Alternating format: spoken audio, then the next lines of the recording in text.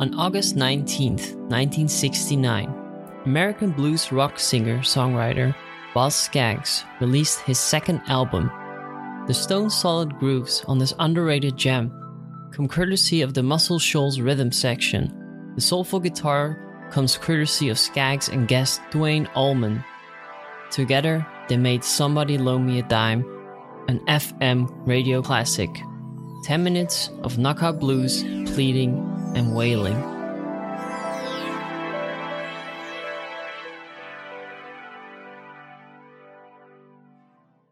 Welcome to the 500 Albums podcast, where we go through the Rolling Stones' top 500 list of greatest albums of all time, as selected by a panel of musicians, music critics, and journalists, and published by Rolling Stone magazine in 2003. My name is Erwin, and today we are looking at number 494 on the list, Boz Scaggs by Boz Scaggs. We're back with another regular studio album, this time out of the late 60s, which is one of my favorite eras in music. I had heard of the name Boz Scaggs before, but I was not really aware of his music. On re-listening to some of his songs, I recognized some of his older stuff from the 70s, but I had never really heard anything from this era of his career. But I'm a big fan of blues music and blues rock, so listening to this album was a treat for me, especially some of the classic songs that got popularized later on because of his success. But it was also really interesting to see his influences from other American music like country and soul. So now that we got the intro out of the way, let's look at the artist.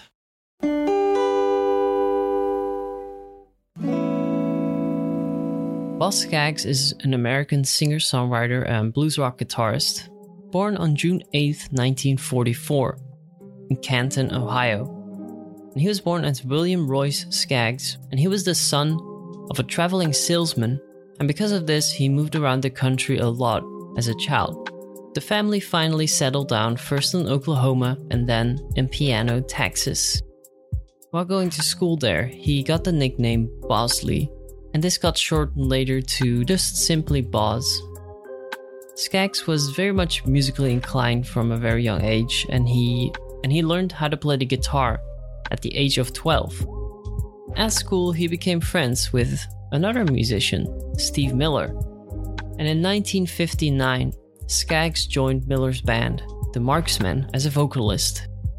The two later attended university together in Wisconsin, and here they played in different bands, like the Ardells and Fabulous Night Trains. Scaggs later returned to Texas alone, and here he fronted an R&B band called The Wigs.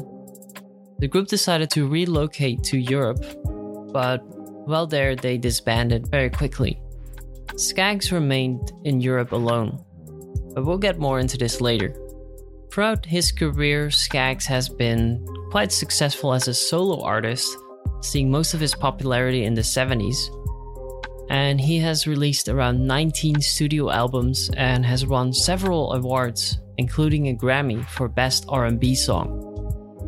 But besides his solo career, he has also collaborated often with artists like Steve Miller, and he appeared on some of the earlier Steve Miller Band records, and even taking on some of the lead vocal duties here. Later in his career, Scaggs also collaborated with Steely Dan members Donald Fagen and Michael McDonald, and they first named themselves the New York Rock and Soul Revue, and they later came back together again, but this time as the Dukes of September.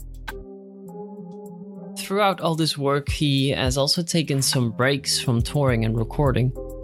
For example, in the 80s, because during this time he owned and operated a nightclub in San Francisco called Slim's, and he would perform here once a year during the New Year's Eve concert. Scaggs' playing style and singing style has been influenced by a different array of artists and genres, like Americana, soul, country, and rhythm and blues. And the artists that have been a direct influence to his music are artists like Bobby Blue Bland, Jimmy Reed, and Curtis Mayfield.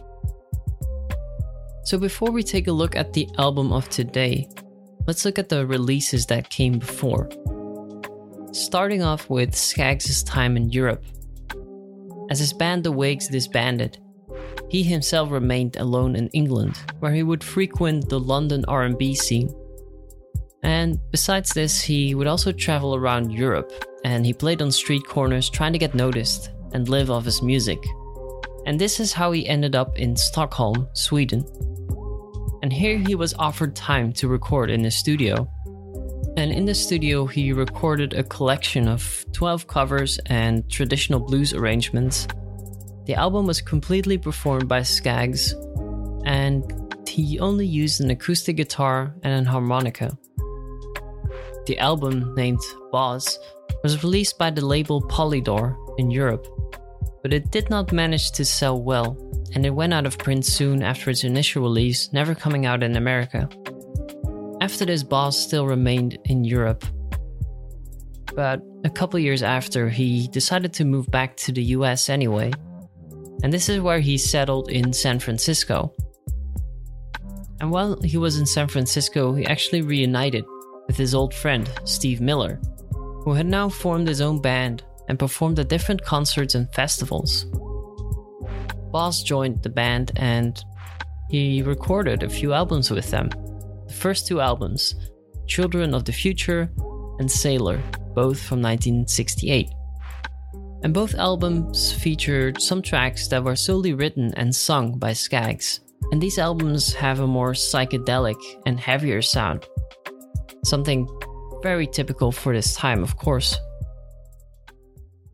And this is also shown on a Skaggs penned song, Diamond Dance Romance, the closing track on the album Sailor.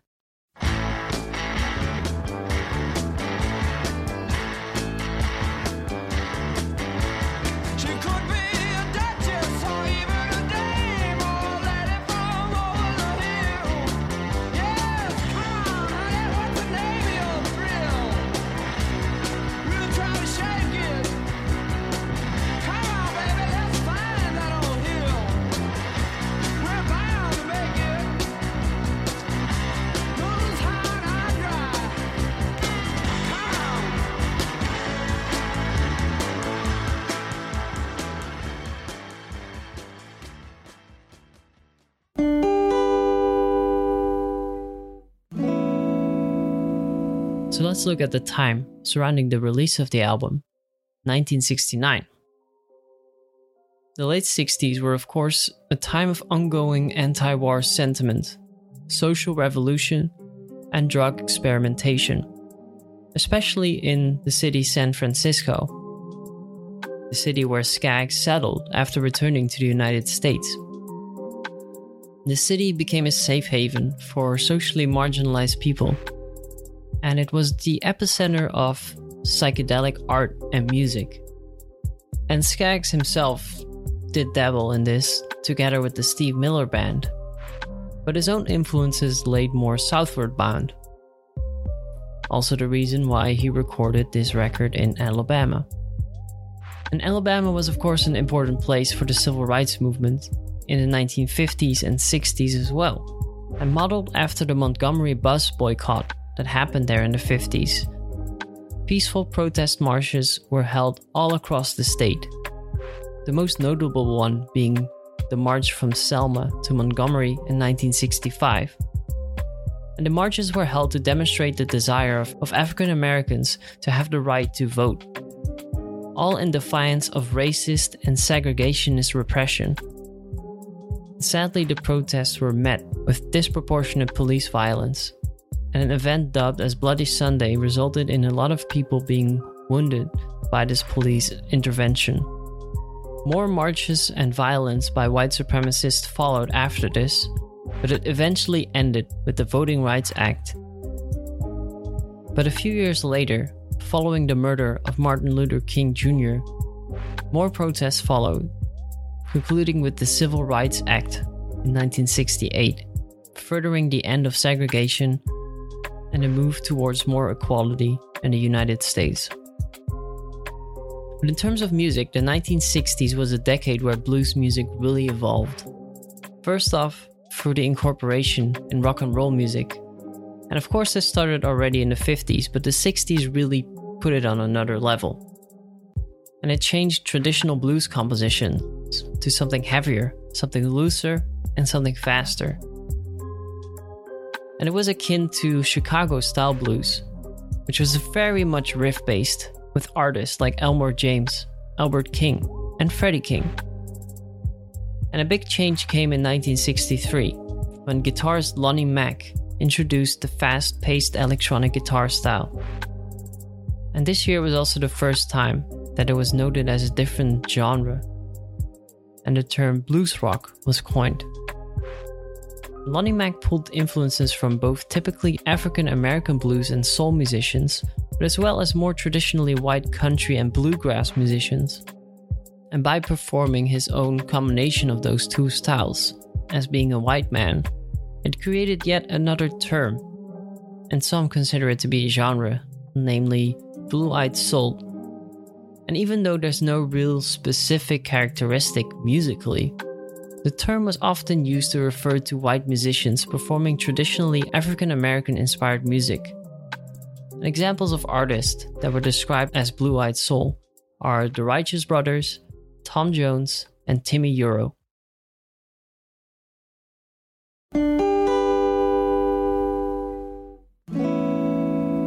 So let's look at what started the recording of this album.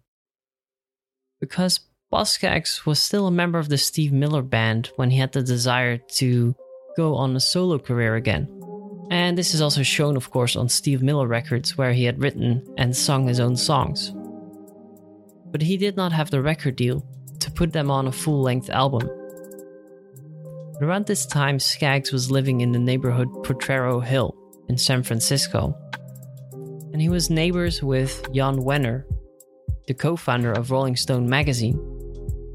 And the two became friends, and Scaggs would show him songs that he had written, and he got feedback on them. And there's a great interview with the Grammy Museum where Scaggs talks about this whole process of showing the music and Jan taking it to the East Coast to get a record deal for him. I was beginning to write my own material. I'd show it to Jan, and he really seemed to like it and encouraged me to make a demo. And he was making his first trips as the editor-in-chief back to New York and talking up the magazine, looking for more backing. And during the course of his trips back east, he was meeting record company executives, Atlantic among those, Jerry Wexler among those. And during one appointment with Jerry, he said, by the way, I know this guy who was in the Steve Miller Band, blah, blah, blah, and I've got a tape here, and we played it for Jerry, and the rest is history.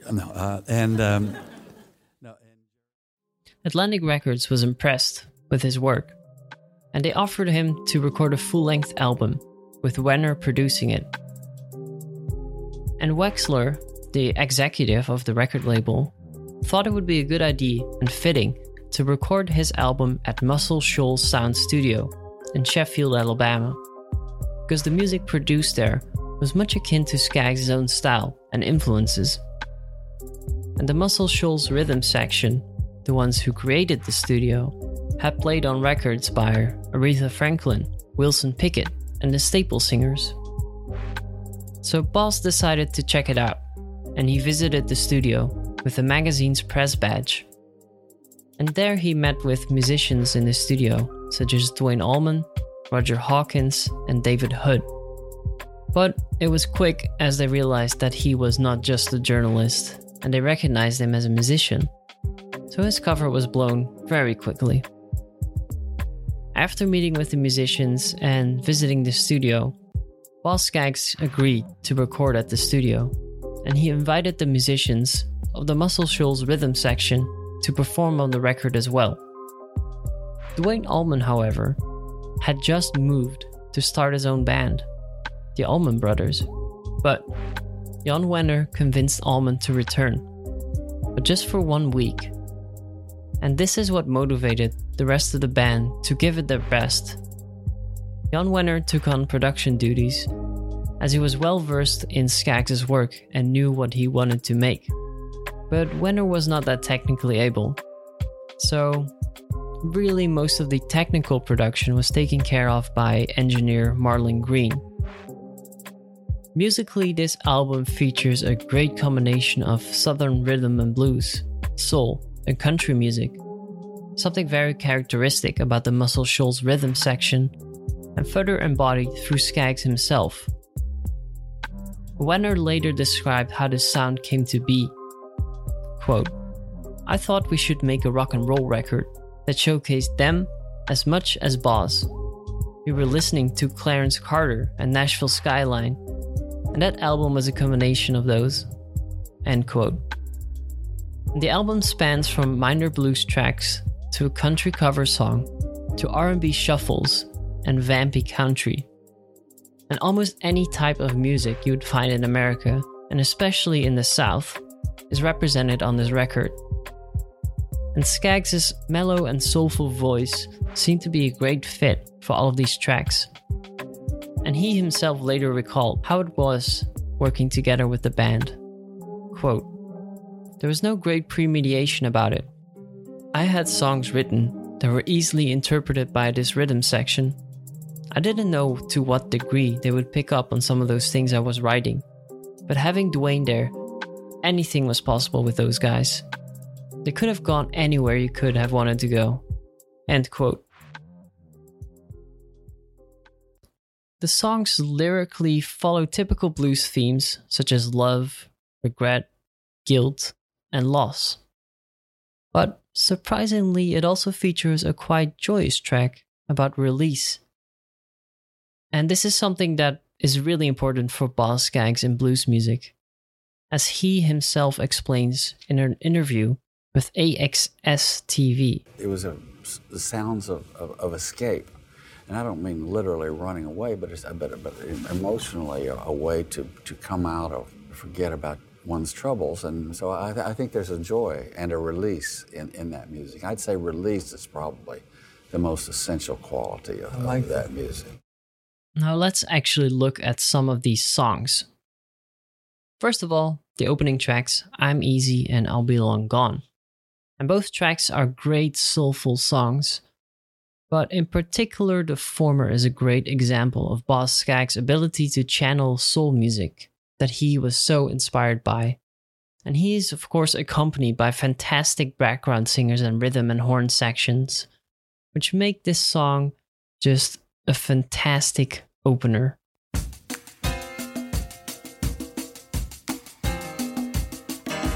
So you got my number, so you pin me down. Yes, you grabbed my meaning, and you've been around. Well, I'm easy. Hey, I'm simple like a fool. Yes, I'm easy, baby. Yeah, yeah, yeah, yeah. Here we go.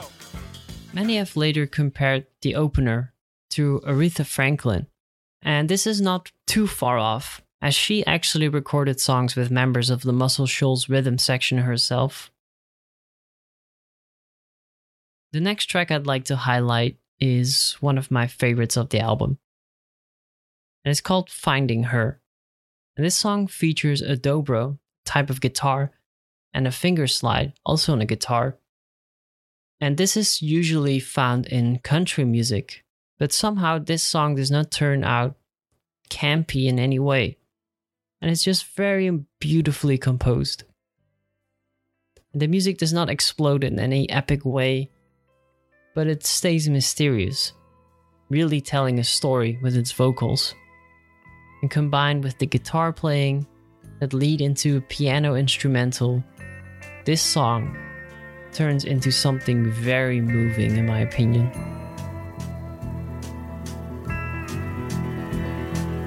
Finding her there in my doorway, I bid her come in and sit down here beside my bedroll.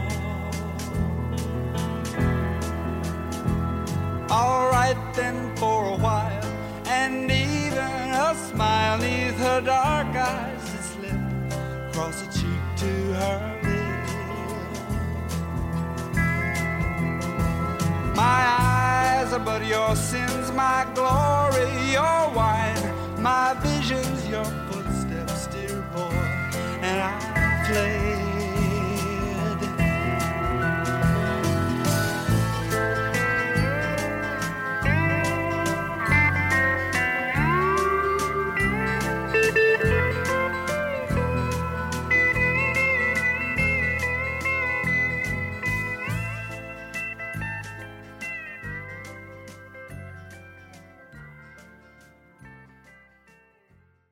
Now, going from such a beautiful moment, let's look at something more fun, maybe. And this is the cover of a Jimmie Rodgers country classic called Waiting for a Train. And the narrator of this song talks about taking a trip through the South on the way from Frisco to Dixieland. And as he gets kicked off a train, he admires the open spaces in Texas while he wanders further to where he wants to go. And these lyrics can of course be related to Skaggs' own situation when he was still living in Texas, and him now wandering down to the South to get closer to what really inspired his own style and music, and performing in Alabama. And this song also features Skaggs yodeling, something that he had not done before, but he seems to pull it off quite nicely. I haven't got a nickel, not a penny can I show. Get off, you railroad bum. You slammed the boxcar door. Yodeling, yodeling.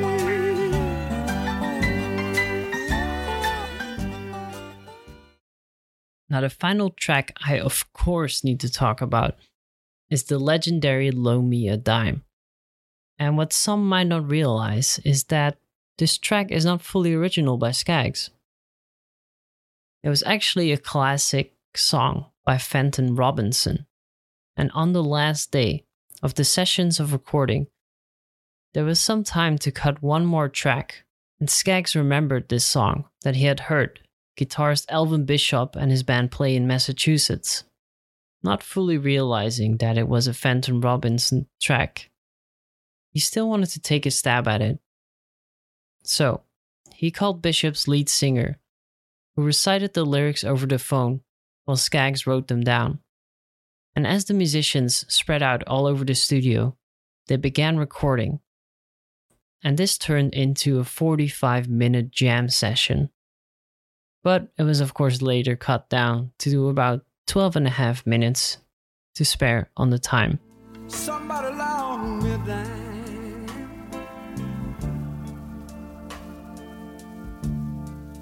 I need to call my old time. Used to be.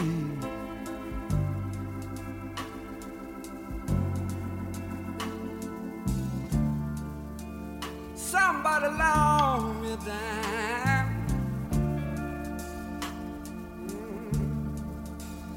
I need to call my old time. It used to be.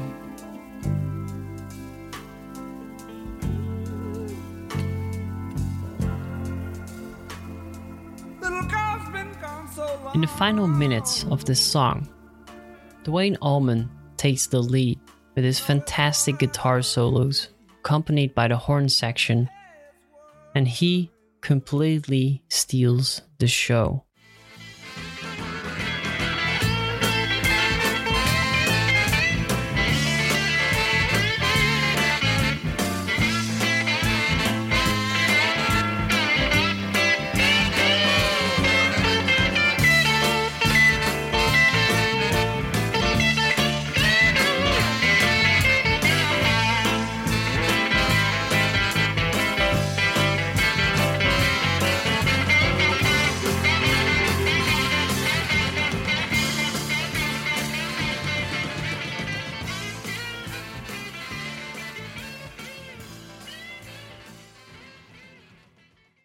The album was released on August 19th of 1969, but it was not a commercial success that Skaggs and the rest of the band was hoping for.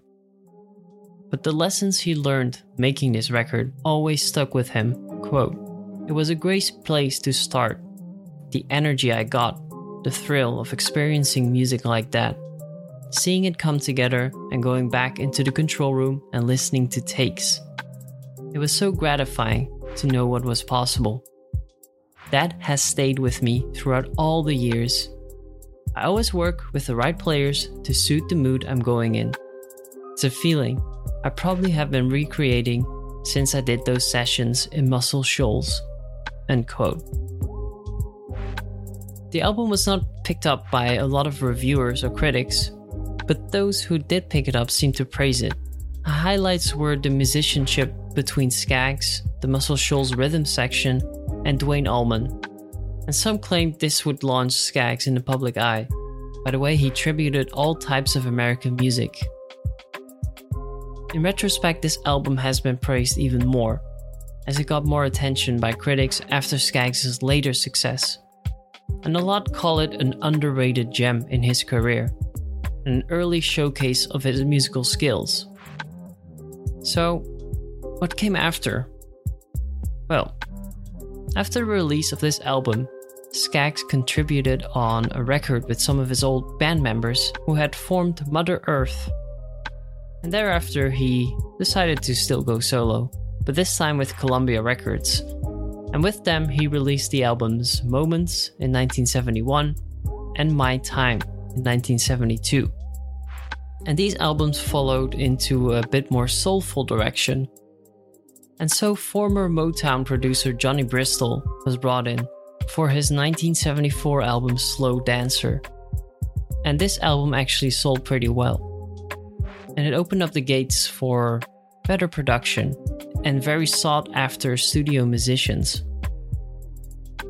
And this led to the 1976 studio sessions, this time with musicians who would later form the band Toto.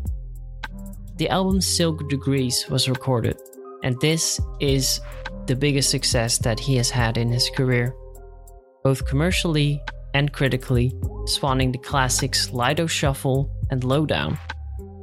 And this album is praised very highly, and I'm truly amazed that this album did not make the list compared to the one that we're looking at today. So, I would definitely give it a listen if you're interested in his music. So obviously Skaggs kept performing and recording, but eventually he took a break in the 80s, as I said, to run his nightclub. By the end of the decade he returned, and this is when he collaborated with the New York Rock and Soul Revue. And after some years with some breaks here and there, he once again returned with his group as the Dukes of September. A fully fledged return of his own career came quite recently in 2013. This is when he started an exploration into his influences, somewhat similar to the album of today. He released the albums Memphis in 2013, A Fool to Care in 2015, and Out of the Blues in 2018. And these albums feature mostly covers of American roots songs, but also some individual originals, including the song Hell to Pay, which is a duet with Bonnie Raitt. If we look at the influence that Boz Skaggs had on different musicians, the most obvious ones are of course the people he played with in bands, like in the Steve Miller Band, and the founding members of Toto. If we look at this album specifically, it's hard to pinpoint artists that were really influenced by his showcasing of American music. The lack of sales and the lack of press made sure it did not reach a lot of people to influence. But if we look at his later releases, Silk Degrees for example, seemed to be released at the perfect time, riding the wave of Blue-Eyed Soul success with acts such as Hall & Oates, Tower of Power, and David Bowie's Young Americans era. In the studio that he recorded in, however, became a hotspot for other artists to record, with the Rolling Stones recording just a few months after him the singles Brown Sugar and Wild Horses. And after this, of course, a lot of artists followed, by the likes of Paul Simon, Bob Seger, and Lynyrd Skynyrd. The studio eventually closed down both of their locations though, but much later, the studio, or the rooms at least, were rented out again as a recording space.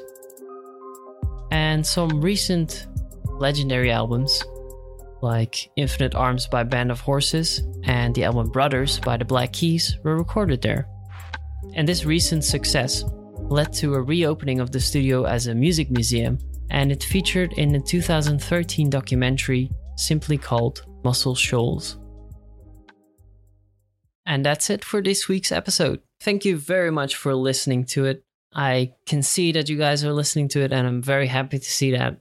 Make sure to follow and subscribe so you get the new episodes in your list every week. Also, make sure to rate it, for example, on Apple Podcasts. It really helps out getting the podcast out there. You can also follow me on Twitter and Instagram at 500albumspod, which is 500albumspod. Or you can email me with some of your favorite tracks, albums you're looking forward to, any questions you have.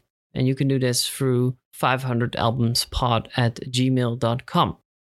Next week, we're looking at number 493, which will be Yankee Foxtrot Hotel by the band Wilco. So make sure to listen to that album, and I'll see you then. Bye.